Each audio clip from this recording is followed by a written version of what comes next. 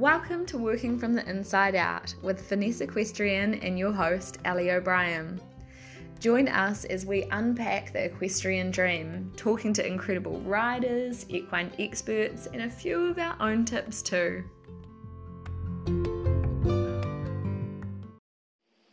Welcome to Working from the Inside Out. Tonight I'm so excited to have with me Becky Watson from Mahurangi Riding School up past Auckland here in New Zealand.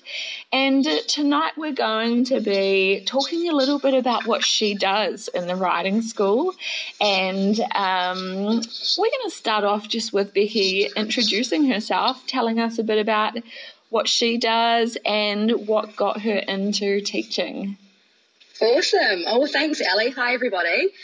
My name's Becky. As Ali mentioned, I am the person behind Mahurangi Riding School, which is a little riding school in Kaipara Flats, north of Auckland. And I set that up about 2 years ago now, and I've taught ever since I can remember. Since I was a teen, it was one of my first jobs that I did.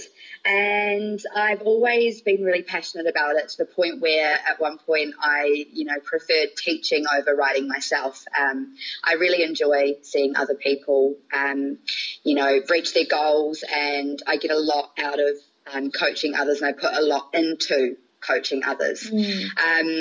And one thing that sort of really backed my decision to start a riding school up this way was that there didn't seem to be too many places around that specialised in adults returning to riding. And so I went into it with that type of focus. However, I have somehow ended up with a large client base of children as well, which I also love. But yeah, we were mainly setting it up to cater for adults that wanted to get back into the saddle after having a wee break. So yeah, that's a bit about me. We've got 9 horses, I think now, or 9.5 if we count the mini, but 6 that are used in the school. So we are quite a little establishment. That is really cool. And tell us a bit about each of the horses and what their jobs are in the riding school. Yeah, for sure. So I've got quite a cool team. Because I sort of stumbled into starting this, it was sort of literally, I'd always had the dream of doing it, and then one day I went, you know what? Let's have a look. Let's see if I can get my hands on a property that, has the facilities.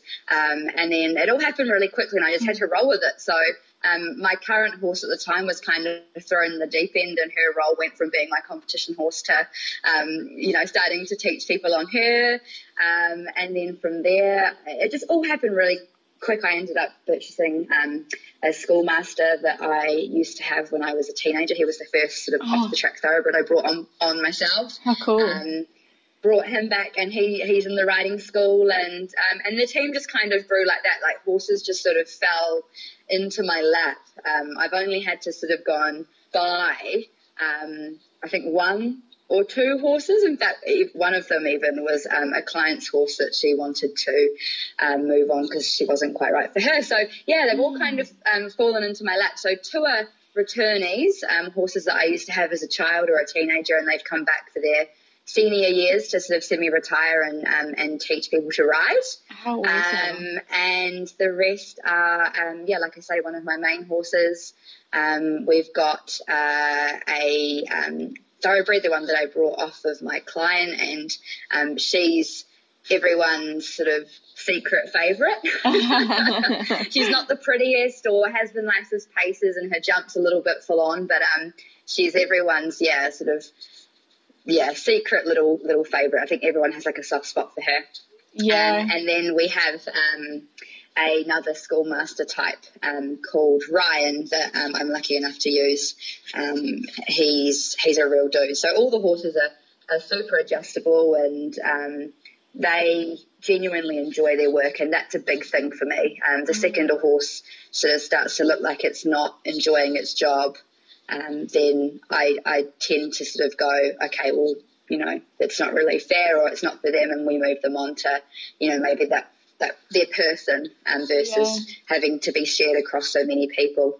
Yeah, that's awesome. And so what do you I guess two questions. What do you do to keep them enjoying their work? So that, because you see so many horses in, I guess, like riding schools or trekking businesses that kind of are a little bit like lifeless.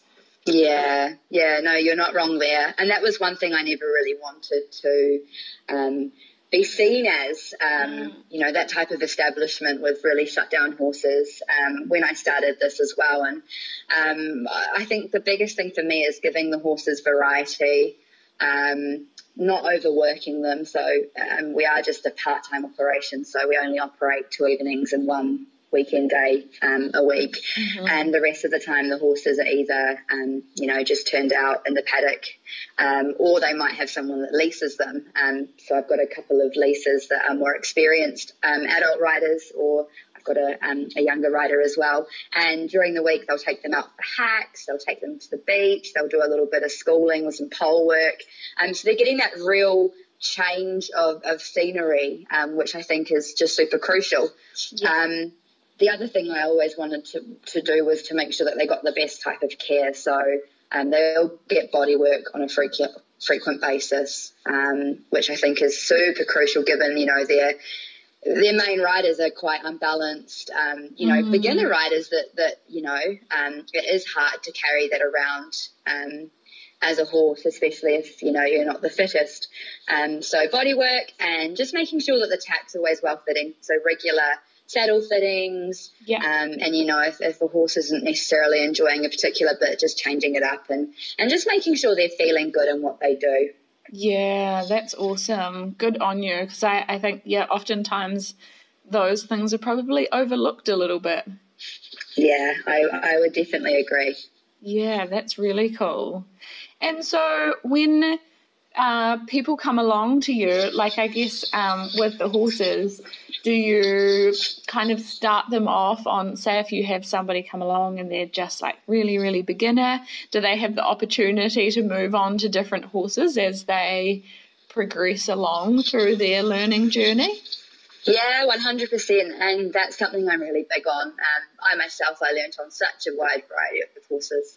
And I believe it's done me the world of good now. I can jump on anything and, generally push the buttons, the right buttons. Yeah. And that's something that I've always been quite big on. So my clients are frequently changing horses, even the ones that lease a horse off of me. It's sort of seen as, I guess, their own horse for the most part of the week, but I'll change them up even onto different horses. And, the more experienced ones that are sort of, starting to find the buttons in the schoolmaster and the schoolmistress types, I'll swap them out onto something quite young that might necessarily be more one of my horses, that is safe, of course, but they can start to learn how to ride something that hasn't got the buttons, and how to keep the horse straight between your leg, because it's not just going to do a nice straight line all on its own. So yeah, being able to ride and be adjustable is something that I really do teach and encourage with my students.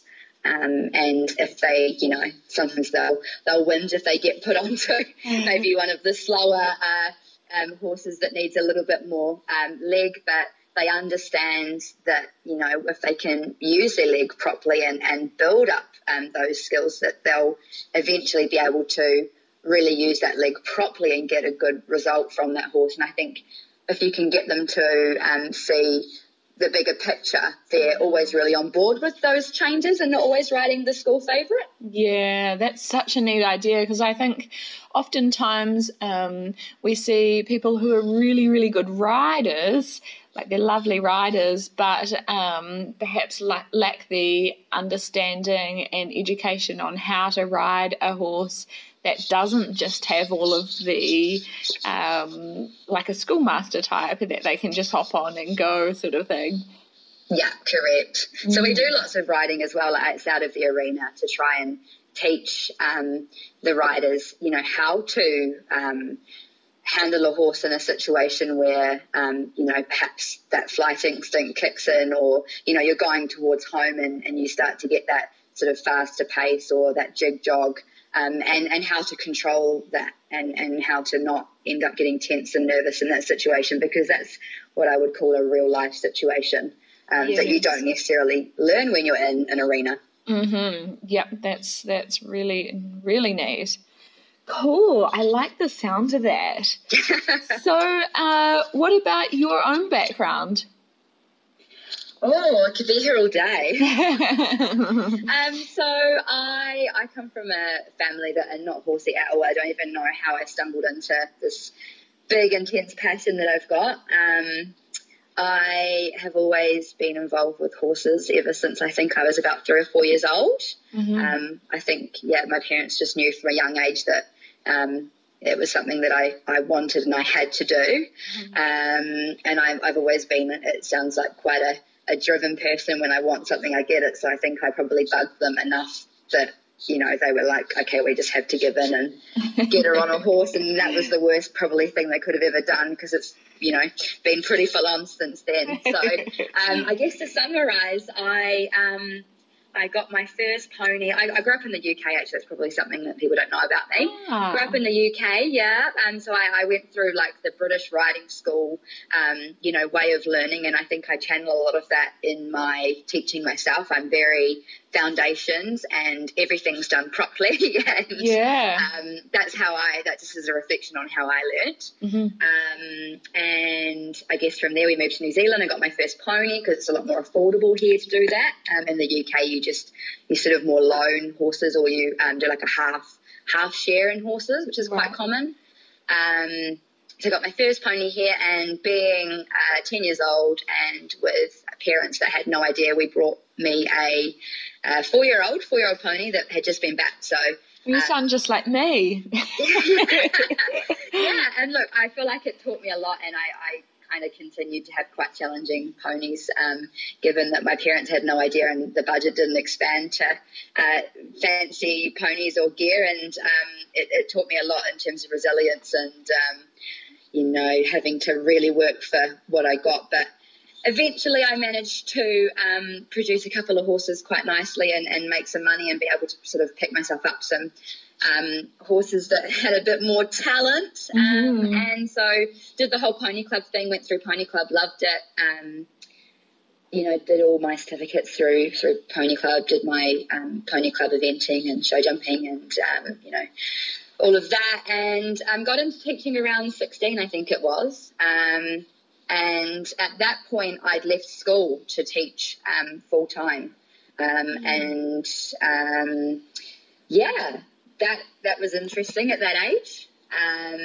Leaving school at 16 when you think you're an adult and trying to make a full-time job out of horses when you don't have too much idea of the big wide world was certainly a learning curve. So that was, I guess, when I decided that's what I wanted to do, and I kind of just jumped into it, and it took 10 or so years to realize that I probably had to do it again once I had a full-time job that paid the bills, and then gradually ease myself back into to teaching. And I guess that's how my Mahurungi Riding School came about.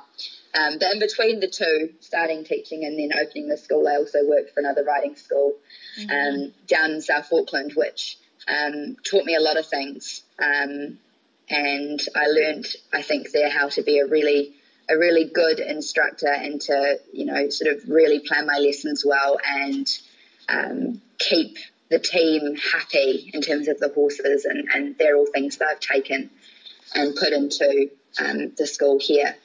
But I don't necessarily compete as much as I used to anymore. Like I say, I put a lot more of my time and my energy into others. I've tried to juggle it and do both, and it's just not possible. But I'm far happier, helping others and just playing around with a couple of baby horses that I've got than getting out there and competing sort of at a high level myself. That is awesome. So as you were talking, I thought about what does it take to be a good teacher? Because there's a big difference between somebody who is good and somebody who isn't so good. Yeah, it's a really tricky one, and I don't know if there's a straight answer to that, because it's sort of like what makes a good leader? And there are so many different answers, and I might say one thing and then someone else might say another thing, and there's no wrong answer with that. I think someone that, is supportive but also realistic. One thing that my clients will know about me is that I'm not, I won't dish out praise just for the sake of giving praise. And I think you've got to have that balance of, being able to give out that constructive criticism and give out that, what's the word I'm trying to find? Give out the tools and give out the feedback that the writers need, without being a bully and kind of, being too critical, but also, give out the praise and, the well done's where it's due. It's just that balance. Yeah. I think as well, leading by example is really important. And that's something that I try and do. But yeah, I guess that is something though, the leading by example thing, that, sometimes, not even us, we sometimes can't take our own advice. Coaches, it can be quite tricky.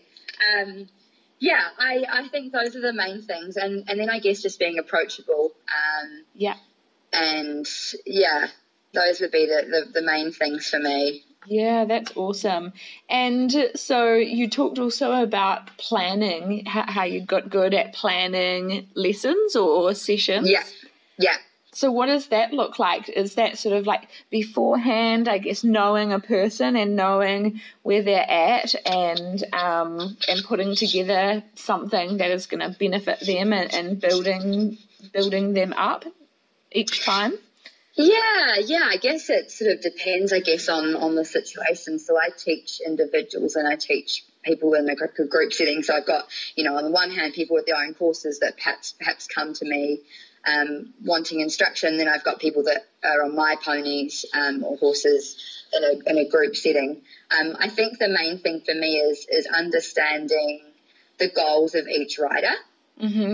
And that's something that I want to actually channel more into my lesson plans. Because at the moment I sort of work it off what I want everybody to achieve. But that is something that I want to sort of filter in more as well. What do these people actually want out of each lesson? And we dabble in it, but I think it could be more focused. It's just hard when you've got a group and you might have 4 different people that all want, to achieve different things. But yes, you at least need to be able to understand at a basic level what that looks like for that person, whether it's, to eventually be able to walk, trot, canter, jump, or to go to the Olympics.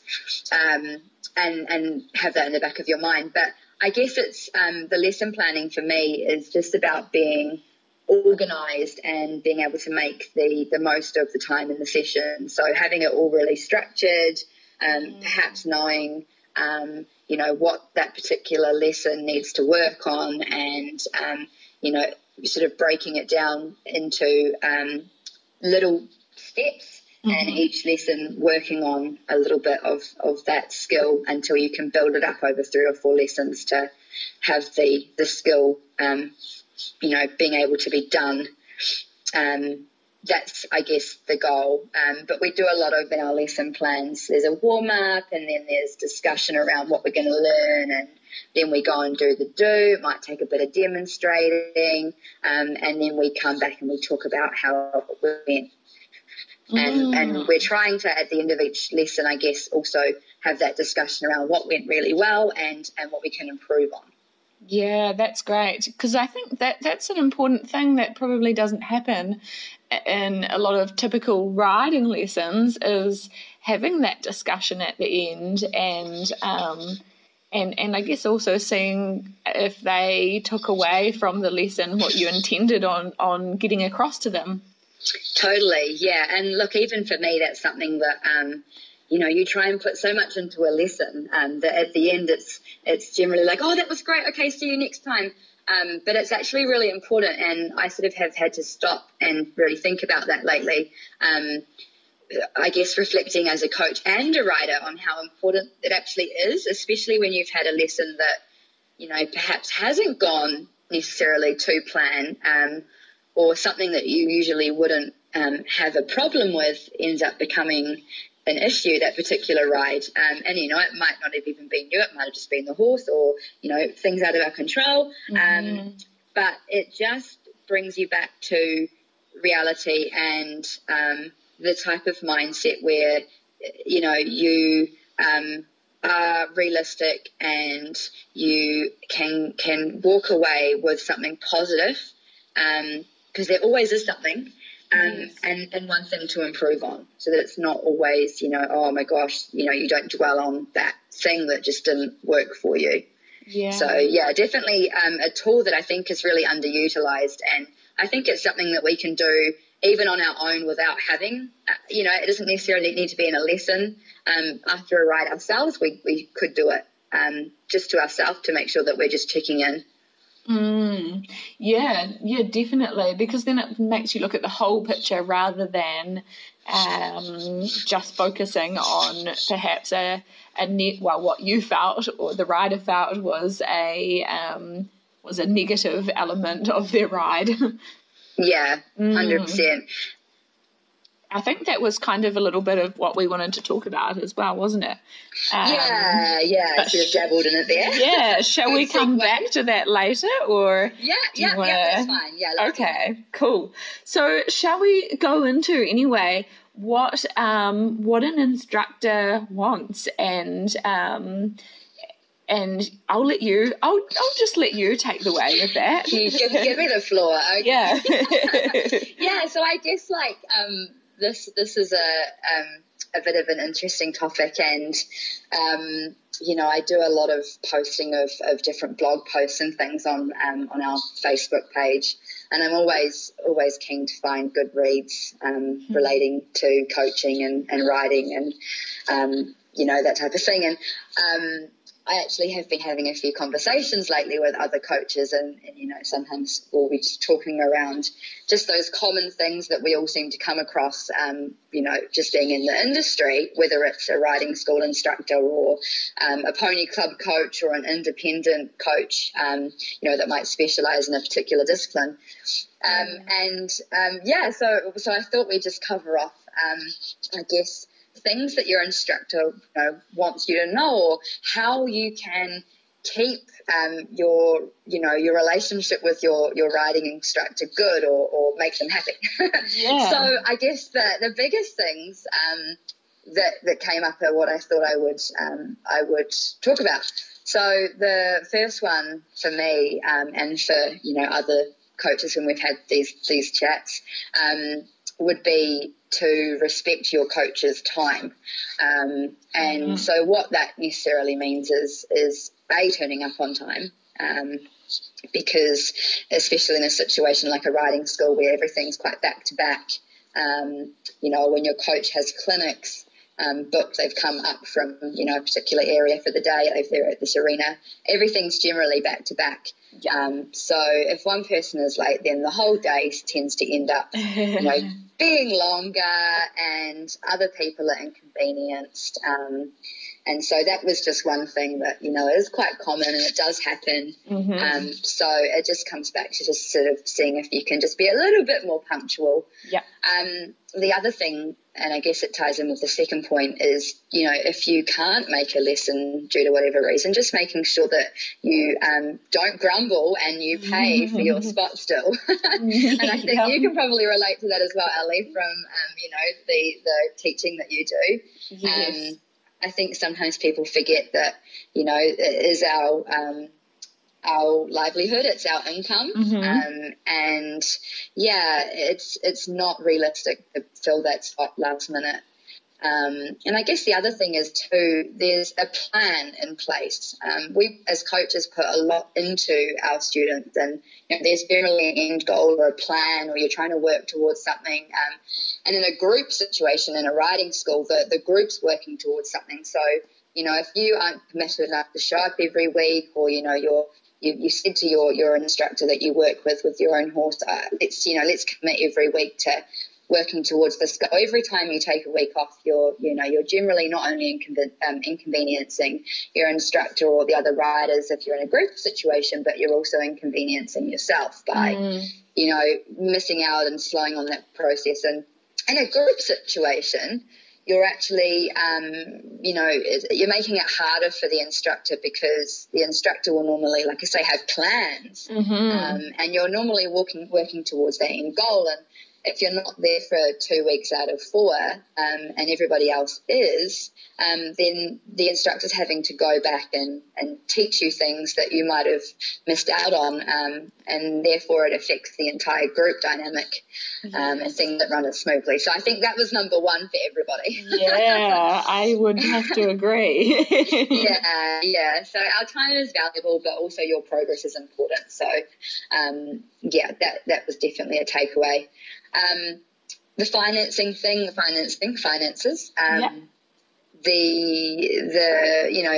we touched on before, just making sure that, you do pay for your lessons in the situation that you ask and that can't make it.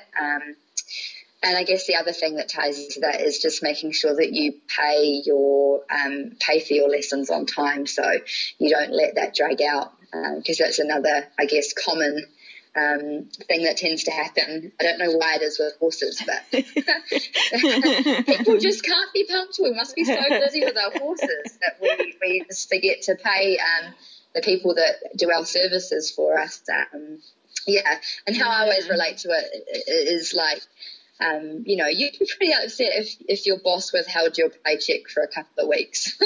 Yeah, you wouldn't be so happy. And it's not great on the relationship with your coach either. It's a little bit awkward for the coach to have to keep chasing, and I just wouldn't recommend. The other thing that I think we touched on was just respecting yourself. So arriving at your lesson with your head in the game, and training yourself to be able to leave the distraction of friends and work and everything else behind, and to be, I guess, mentally fit but also physically fit for the riding that you are expected to do. So if you find that you're getting quite tired at canter, you do a lap and then you need a break. Perhaps, if your coach gives you some feedback and says, hey, look, do you think you could, maybe get to the gym a couple of times a week? Let's say in the situation that your goal was to go out and do a one-day event, to actually take that on board and work on those things that are not in your coach's control. Same with if you're struggling with, putting your heels down, and it's because, there's something not quite working for you in terms of something might be locking up in your body. Your physio's told you about it and they've given you some exercises, but you just can't get around to doing them. It's those types of things that we need to really start to commit and start to think about that with our riding. Yeah, that's right. Because I guess, like, for a coach, there's only so much you can do in that session, because it is just a short amount of time, really. But there's so much that goes on in and around that the rider can be working on a daily basis, like you say, whether it's a mental fitness or a physical fitness. Exactly.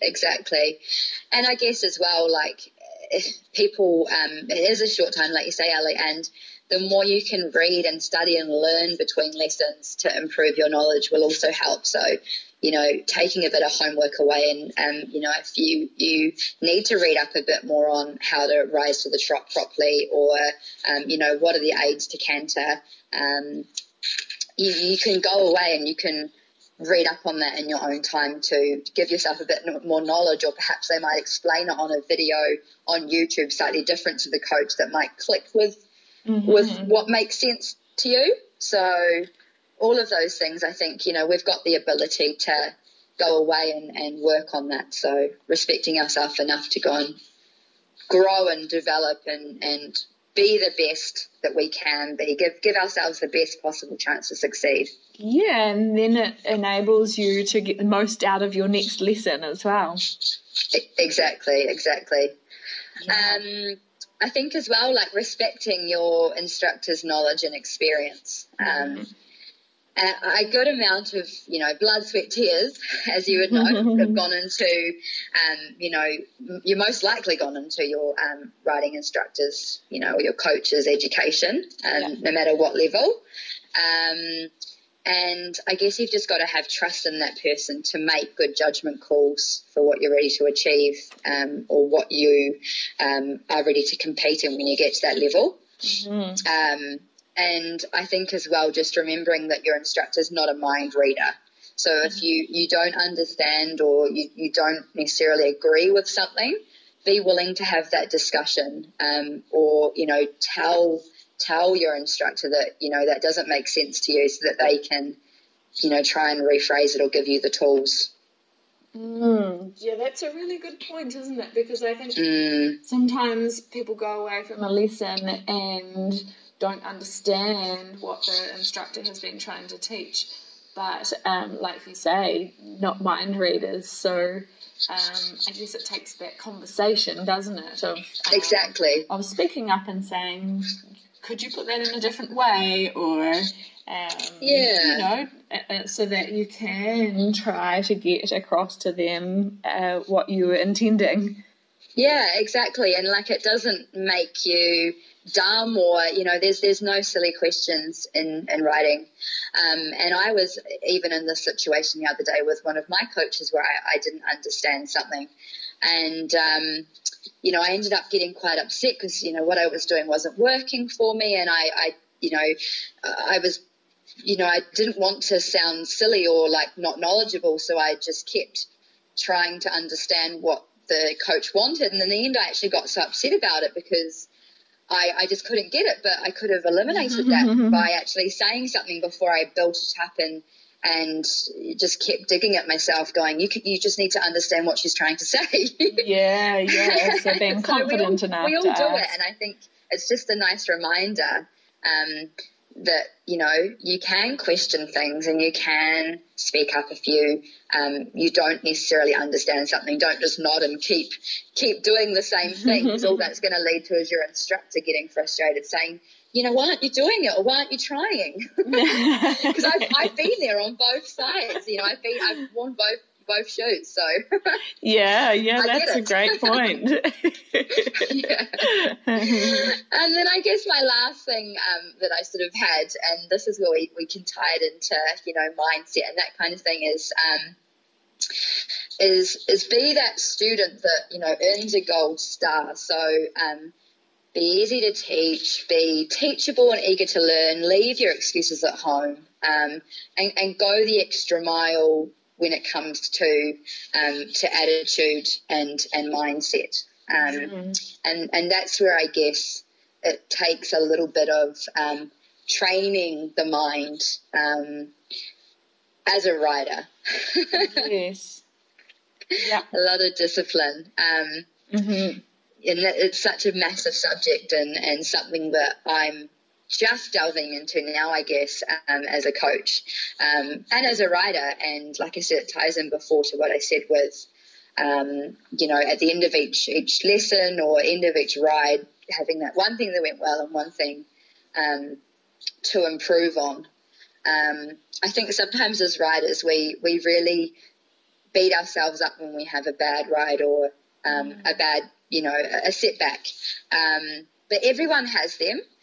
And even the best riders, have those moments or have felt stuck in their riding at one point.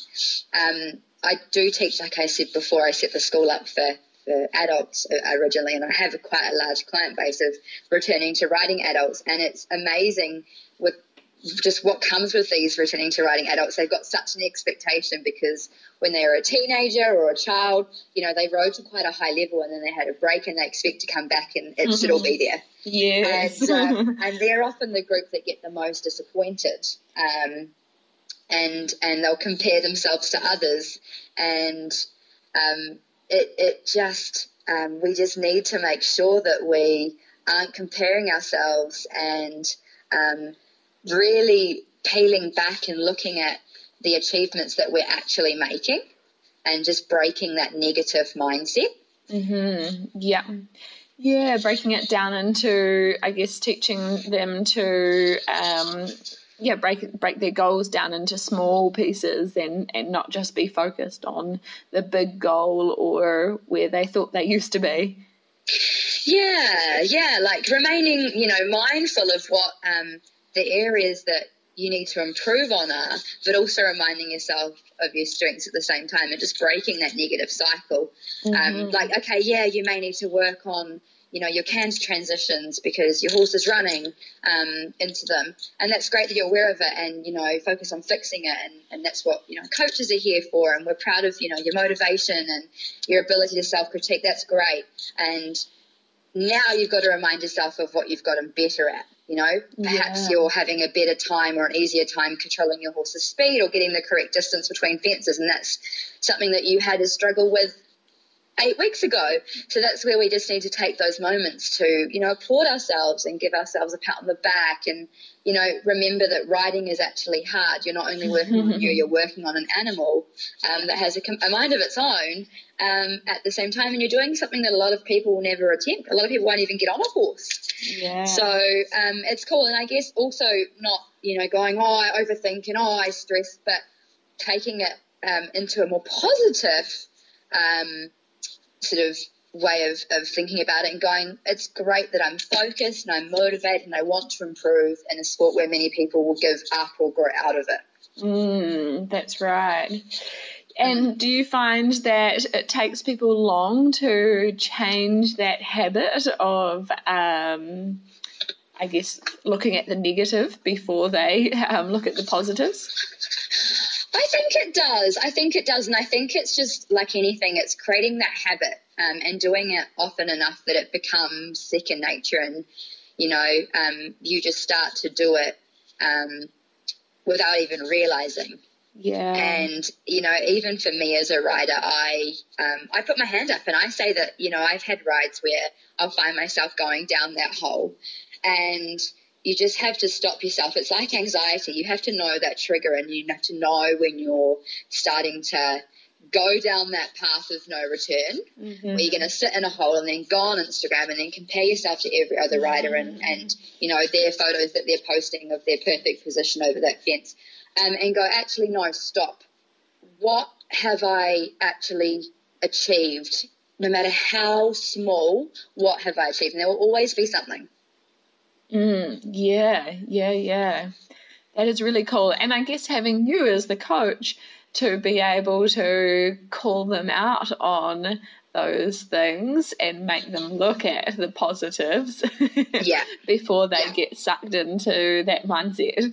Yeah, and look, it's hard as a coach too because, you're there to help that person improve. And sometimes as a coach, it's frustrating, I guess, when you know that the client or the student can do something that perhaps they're struggling with. So I guess as a coach too, it's having the ability to actually understand that the person is probably already so frustrated with it, and if you've given them all of the tools and they genuinely are really trying, to just let it go and let it be and move on to something else, or just call it a day on that and go, look, that's cool.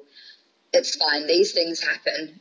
We all know that with horses sometimes and with riding, you can take one step forward and 10 steps back. It's just the nature of the game. Right. Yeah. I think one thing I found as well is because I know what the finished product should look like, with the horse and the rider, but remembering that they don't have to look like that right away. Whereas coaches, we need to remember that and we need to break it down. And, I'm a real 0 to 100, so I want something now. Yeah. And it's good learning and good, really good self-reflection for me, exactly what you just said, knowing what the end picture should look like, but understanding that for different people, it may not be the same time frame. Different people, different horses, different goals.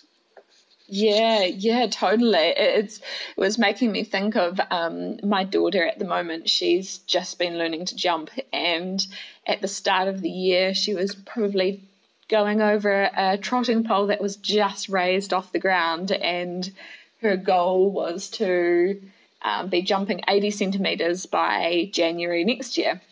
And so a couple of weeks ago, she achieved her goal of jumping 80 centimetres. And, she's still, she's doing fantastic. But there's little things like she's standing up more in the stirrups as she goes over the jump instead of pushing her bum back and giving. And I kind of have to stop and think to myself, okay, it's not perfect, but those things are just going to come in time as well. Exactly. It's just that balance, isn't it, between the foundations and knowing what it should look like, but actually just getting out there and doing, because I think you learn a lot more from the getting out there and doing. Yeah, that's right, just time in the saddle.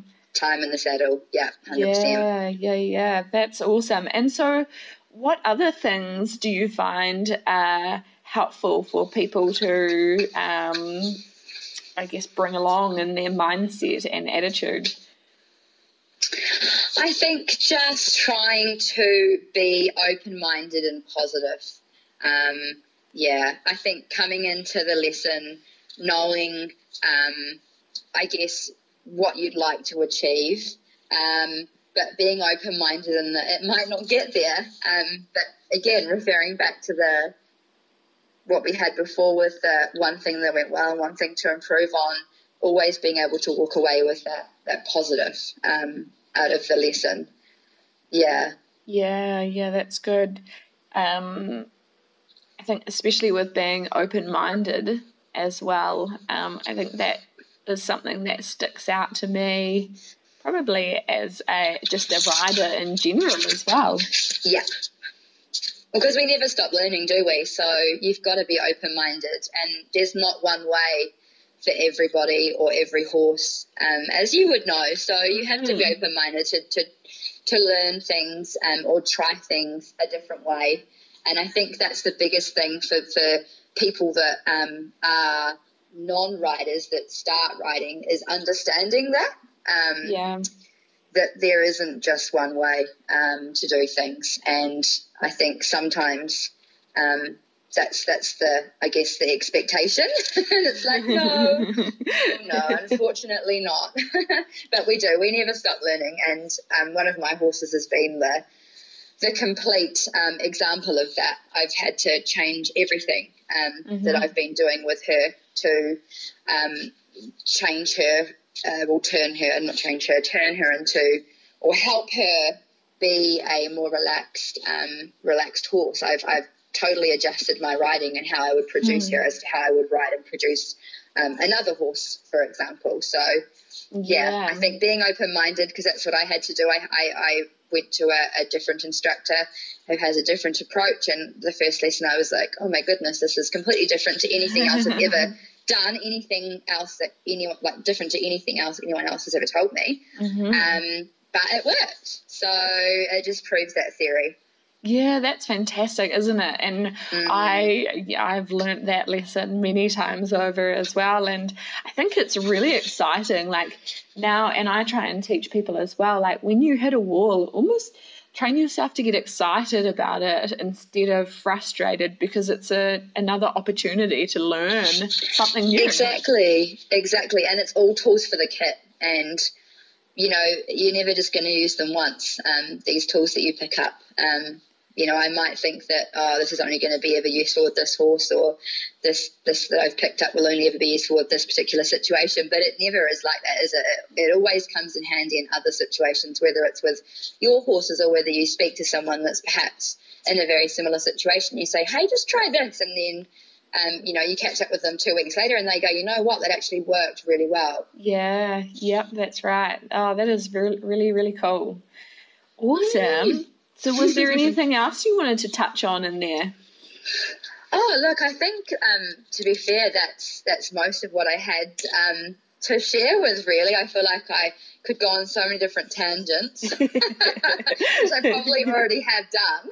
No, that's good. That's awesome. We like tangents. But no, thank you for the time and the opportunity to speak with you about these things. I think, like I say, it's sort of like a subject that we don't really discuss, how to be a good student, Yep. You learn about going to school and being a good student, but I think it's very different out there in the real world, especially when it's something that, you're there wanting to do for you. Yes, yep, that's right. And I think sometimes children can even be better students than the adults. And I think perhaps probably it's because they're in that mindset already. They're at school, they've got that open mind, so they're constantly practicing being a student. Whereas when we get older, we're kind of used to being the ones that says how it goes. I 100% agree with you, and I say it all the time. It's crazy the difference between teaching a child and an adult. It really is, two completely different ways of coaching and teaching, and even teaching a skill, just to the two different age groups. It's just insane, the difference. I think children naturally have the ability to be more open-minded. Yes. Yeah. So that's something for us adults to remember. To work on. Yeah, is to have that student mindset. Yeah, but also to have fun, I think. We're a little bit too serious, adults sometimes. And everything is maybe a little bit unrealistic sometimes, like our expectations. Yes. And we want too much too quick, whereas, kids I find are a lot more open-minded, and they'll have fun, and they're generally a little bit more relaxed, and they're just like sponges. Yeah. So adults have to work a little bit harder at that. Yeah, be more like children. Myself included. Me too, yep. Even I think in our own writing, like trying to, and I know Warwick Schiller also talks about this a lot as well. He refers to it as the 10-year-old girl training, and kids just seem to get things happening, and I think it's because they don't worry about things too much. They don't obsess over the little stuff. They just kind of get on with it and do it. Yeah, they don't overthink anything or take the ride that's happened last time on their shoulder when they get in the saddle again. Like I'll ask some of my kids, what did we learn last week? And they're like, I don't know. Because they've genuinely just had so much fun. Like they can go and do what we learned, but yes. I don't know, they just don't overthink or overanalyze it and go home and go, this is what I did, this was what went well, this is, this I need to really, really work on. They don't stew on it. They just come and they do, and they just love it. And I think, like you say, that you have to have that inner child in you, I think, and just be really open-minded and ready to learn and not take it too seriously. Yeah, I like that. Those are such good points. Love it. So let's start to wrap things up, and I have some little quick fire questions. So go on. My first one is, you might have heard of, or you may not have, the 80-20 rule. And what this basically is it talks about the 20% of things that kind of get the most done in whatever we're doing. So kind of like a lot of the time you can drop off a lot of like the 80%, which is sometimes just the fluff, but the 20% of things that you find to be really, really beneficial. So do you have, what are your 20% of things? In terms of like life or writing, teaching, whatever area you want to go into. Well, you've put me on the spot. I feel like I don't know anything about this 80-20 rule. It's a good one. Can we come back to that? Can I kind of freeze? Yeah, of course. We can come back to that. I'll let you think on it. Yeah. Okay, so Favorite book or movie? Oh, see, I'm terrible with these questions because I can never pinpoint one. Favorite book or movie? I don't know if I can give you a specific. Books, I love Leanne Moriarty. I love all of her books. Mm-hmm. And Marian Keyes. I'm a real, I love those two authors in terms of outside of the horse world. Yeah. Inside of the horse world, I tend to do a lot of my stuff online now versus books. Even just an article or somebody who you enjoy reading their content, I guess. Okay, yeah. I really love, and this is going to sound absolutely terrible because my pronunciation is going to be absolutely crap, but Noelle Floyd. Okay. So Noelle Floyd, and I probably said that wrong. It's probably French and sounds amazing when it's said properly. But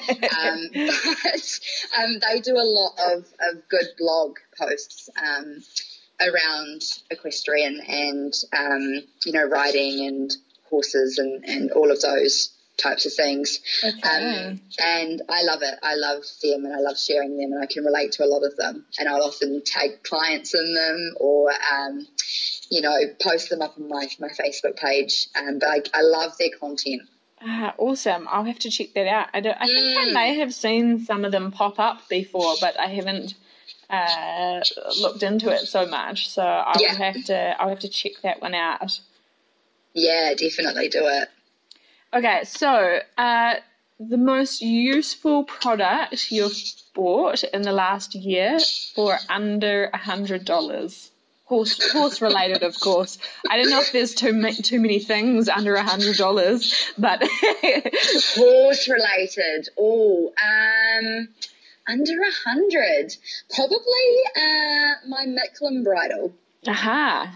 It's not a real one because that wouldn't be under $100. It's a replica from Tiddly Warehouse. Right. But one of my horses is a wee bit sensitive. In fact, we've got two of them in the riding school that we swapped into Micklins, and they are so much happier. I'm not a fan of, changing the gear or lots of, artificial aids and things and all of that. But I believe sometimes there is a place for them, and these bridles don't sit on the main nerves in the face. So for sensitive horses, they actually tend to work quite well. And I haven't turned back after putting them on both of these two horses. They're so much happier. That is awesome. I guess especially if you've got students on that are learning to ride and sometimes unbalanced in their body and their hands, it probably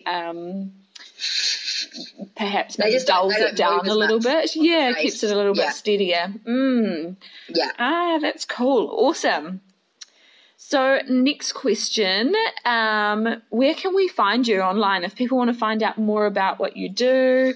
I'm sure we'll have some Kiwis that are interested and perhaps up your way that want to get lessons. Where can they find out more about you? For sure. So we've got a website which is www.maharangiriding.co.nz. We're on Facebook, like most people. Yep. Maharangi Riding School. If you search us on there, we will come up. And we're on Instagram as well. Instagram, you get a lot more of the cute, uncut photos of the crew. So that would be Maharangi. I think it's Maharangi Riding School, just all one word. Okay, cool. We on can Instagram put there, quite a long handle. Yep. Awesome. Cool. And then... Oh, hold on. We'll come back to the 80-20 rule. I knew you wouldn't forget about it. Yeah, no way. If, for example, you could even pick 3 exercises that you really like, or a couple of exercises that you find can be most beneficial, or a mindset, or anything you want. Do you want me to tell you that now? Yeah. So refresh me about this 80-20 rule. What is the 80-20 rule? So kind of just like picking out, so for example... I can't believe I haven't heard about it. I'm going to get off the phone to you and actually research it. Do some Googling. Yeah, it's when I was doing my business studies, it's quite a common term in business studies because, you know, oftentimes we can spend lots of time doing things like, say, for example, if I was out riding and I might accidentally spend lots of time just trotting round and round and round in circles, which actually isn't going to make a heck of a lot of improvement. But if I focused on the 20% of things that are going to help build our fitness and strength and balance, then I might be like, oh, well, the 20% of things I want to focus on are transitions or doing some smaller circles to help with balance, or, I don't know, making sure that I am balanced within myself as well. So, yeah, some of your favourite things that make a big difference. So I think for me, it would be when I hack out, I will generally lead a horse off a horse. Yeah, cool. That definitely helps when you've got a big team. I think as well, just making sure that you're being a bit more productive with your time. So instead of spending an hour on each horse, like the example you just gave me, trotting around and around and around, having a more productive 20 minutes. I think those types of things definitely make a big difference in the scheme of things when, you know, especially for me, I work full time, I commute from the city to where I live, so I spend most days a good sort of it's about 3 and a bit actually hours on the road. Gosh. And then I have the 9 horses to feed and exercise and look after. So any time-saving things are great. And I guess that's where being smart and also, a win-win is having my more experienced riders that are ready for that next step of, almost horse ownership, leasing a couple of the horses, and they help out a great deal with exercising and, sharing the feeding and everything as well. So I think that would be in that 20% category. Sure. Those things definitely sound... Yeah, maybe I need to get some students to help me feed out my horses. That's awesome. And to finish off, our podcast is called Working from the Inside Out. So what does that mean for you and what you do? Working from the inside out, I think to me that all looks at your mindset and, mental well-being and mindfulness. That's how that appears or comes across to me. And funnily, that's something that we've started to look at with riding in lessons because when we may be learning a new skill, or perhaps, you're really a dressage rider, but, we're looking at some jump work, and that, makes you a little bit nervy, or everyone's watching you when you do your round, and that makes you a little bit tense, and you start to find yourself freeze, and then the horse starts to go quite quick. We've just been working on breathing and just being mindful and thinking about the breath and just coming back to being present and thinking about something like quite simply counting the trot rhythm, or breathing in for 4 or 5 strides on one breath, and then breathing out for the same, and then extending the breath to be able to take more strides on the in breath and the out breath. Not the stride getting faster, but really starting to breathe deeper. Yeah. And full belly breathing when we're riding, and just focusing on that. So to me, that's what I've rambled, but that's what that would say, or to me it would mean mindful and mindset and mentally. Yeah, that's perfect. I love that. And I like those. Those can be some really great tips that people can take away listening. to this as well, because the breath is so important, and being mindful and present within the work that they're doing, because I think it really does affect the horse in a way as well, because if the rider's not present, then how can we expect our horses to be too? 100%. And it's something like I've only just started, delving into that, and that's from inspiration from yourself and a few other people that I follow. And Sue Pennington actually was the one that does that breath exercise, and I did it in a lesson with her. And just the difference in my really sensitive horse, when I did that breath exercise, it was incredible, and nothing else changed apart from the breath. But obviously with the breath came, I would have relaxed muscles that I had no idea that I was tensing, and perhaps I actually wasn't as focused as I could have been, and that just brought me right back to where we were at, and not any external factors. Yeah, I really like that. It's interesting because at the moment I am a month away from my due date of our latest baby becoming Earthside, and I've been reading a book called Hypnobirthing, and that is one of the things that it talks about is the breath. It's such a big important thing, and if we're holding on to our breath or working against our bodies, we're essentially doing that. We're working against ourselves, which makes everything a whole lot harder, whether you're riding a horse or giving birth. I'm glad the two tie in. I'll be so prepared when it's my turn. Totally. Do you know, it's funny, like every time I'm like reading or listening to something about giving birth, or just planning with all of that, I'm like, oh yeah, like this is the same as horses. We never stop learning. Yeah, so you'll be well prepared. So good. Awesome. Well, thank you so much for joining me and sharing some really, really cool tips. It's been great speaking with you, and hopefully we can do it again, and perhaps even go deeper into the breath work and mindset. Sounds good. Yeah, like I said, it's something I'm definitely wanting to, grow my knowledge on. So hopefully next time we catch up, I'll have some more enlightening and insightful tips and knowledge to share. Yeah, perfect. Thanks, Becky. Thanks for having me.